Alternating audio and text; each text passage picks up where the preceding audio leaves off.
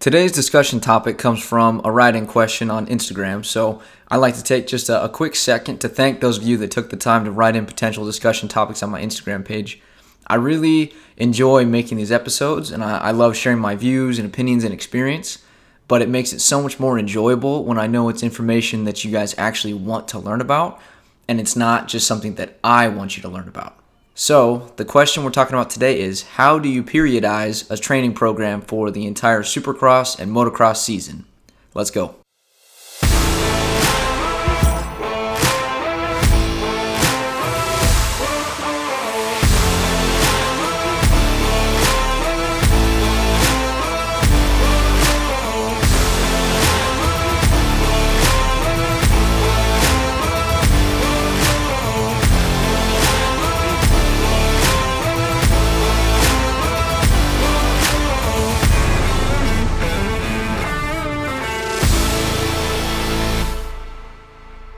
What's up, guys? Welcome back to the podcast. I'm your host, Jacob Panisi, and today we're talking about periodizing a training program for the entire Supercross and Motocross season. So I want to start by saying that this topic is kind of a beast, so I plan to break it up into two parts to make sure that I'm not completely overloading you with information. Part one, we're going to take a deep dive into what periodization is. And part two, we'll talk specifically about how we can apply it to the motocross and supercross season.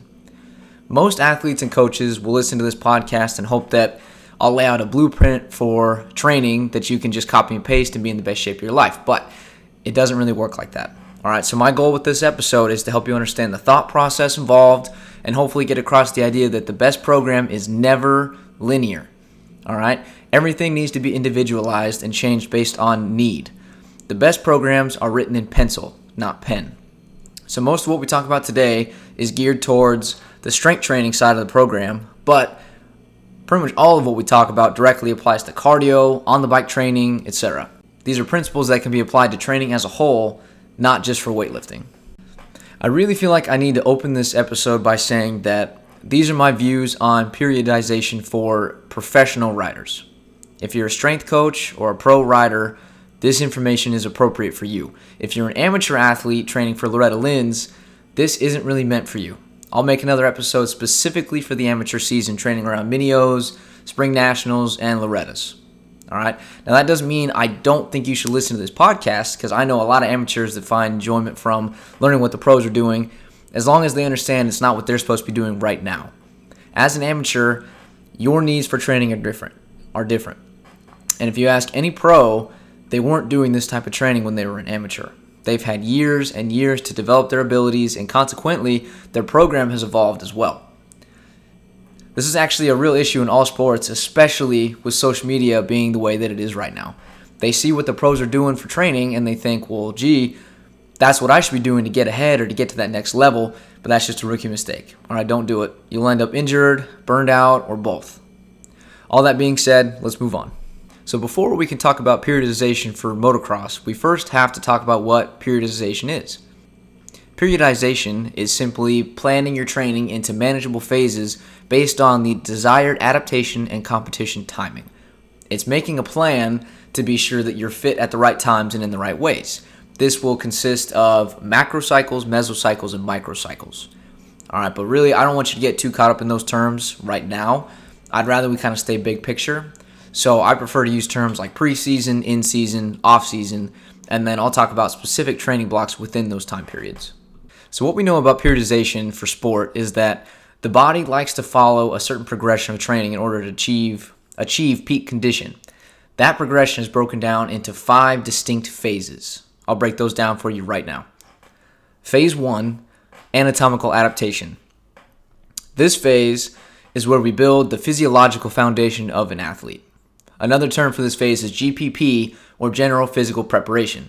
This phase is meant to ease the athlete into strength training, preparing the muscles, tendons, ligaments, and the cardiovascular system for more intense training down the road.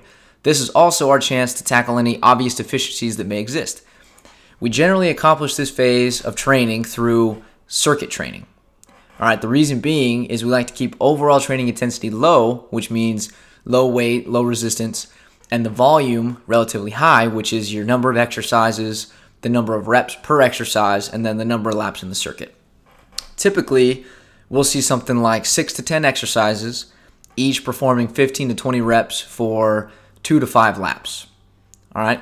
This gives the athlete lots of reps with light weights, giving them the chance to improve exercise technique and body control within a safe environment. It also gives them a base level of endurance. This phase can last anywhere from 2 to 12 weeks, depending on the athlete's needs, but it is absolutely crucial to give an adequate chunk of time. All right. In almost any instance where someone suffers an injury while training, it's because the anatomical adaptation phase was either too short or non-existent. All right. That brings us to phase 2, hypertrophy. This is kind of a touchy phase within the motocross community, and if you haven't already, listen to my podcast about strength training for motocross and then pick back up right here. I think that will lay to rest a lot of skepticism. For those who haven't listened, I basically go on to break down how lifting weights won't inherently cause more arm pump or worse arm pump, and it should absolutely be a staple of your supercross and motocross training program. So the hypertrophy phase will see a slight decrease in training volume at the beginning, but a moderate increase in training intensity. This would be something like performing 8 to 12 reps for anywhere from 3 to 5 sets. All right, as you become more comfortable with this training intensity, you can then start to increase the volume slightly to be sure that you're seeing the growth that you're after. The sole purpose of this phase is to increase sport-specific muscle mass. All right, the goal of this phase is not to get so huge that you can't even touch your own back. The goal is to see modest growth in functional lean body mass only in the muscle groups most utilized in motocross. Even if you're not really looking to gain muscle mass, it's still important to include this phase because it's the next step in intensity and volume before we get to the real strength gains coming soon. It's important to give your body a chance to experience the gradual progression in overall training load. You can be sure that you're not gaining size on accident by keeping your diet in check and only perform the volume that's necessary to see slight increases in strength. So that would be more towards like the 3 to 4 sets per exercise. All right, that brings us to phase 3, max strength.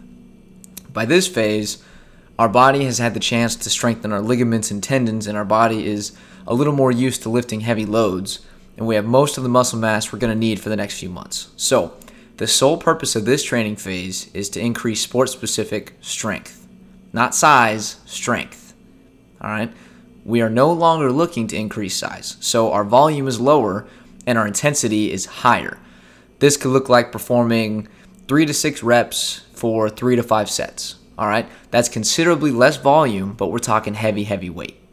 For this phase, you should focus on full body combination exercises. And if there's any accessory work that you need to add in to address deficiencies or what have you, I don't recommend doing the 3 to 6 rep range heavy. All right, accessory work can stay along the lines of like the 8 to 12 rep range, 3 to 4 sets. That heavy of a load just isn't really necessary for most accessory exercises, especially if the goal is maintaining good form. All right, that brings us to phase 4, transitioning to sport-specific needs. All right, the fourth phase is aimed at taking all that hard work, all that progress you've made, and now focusing it to what you specifically need to be successful in your sport. So when we talk about motocross, it doesn't really do us a lot of good to be able to squat 500 pounds 2 to 3 times, take a long break for like 5-10 minutes, and then do that one more time before we call it a day, right? Motocross is the perfect blend of endurance, strength, power.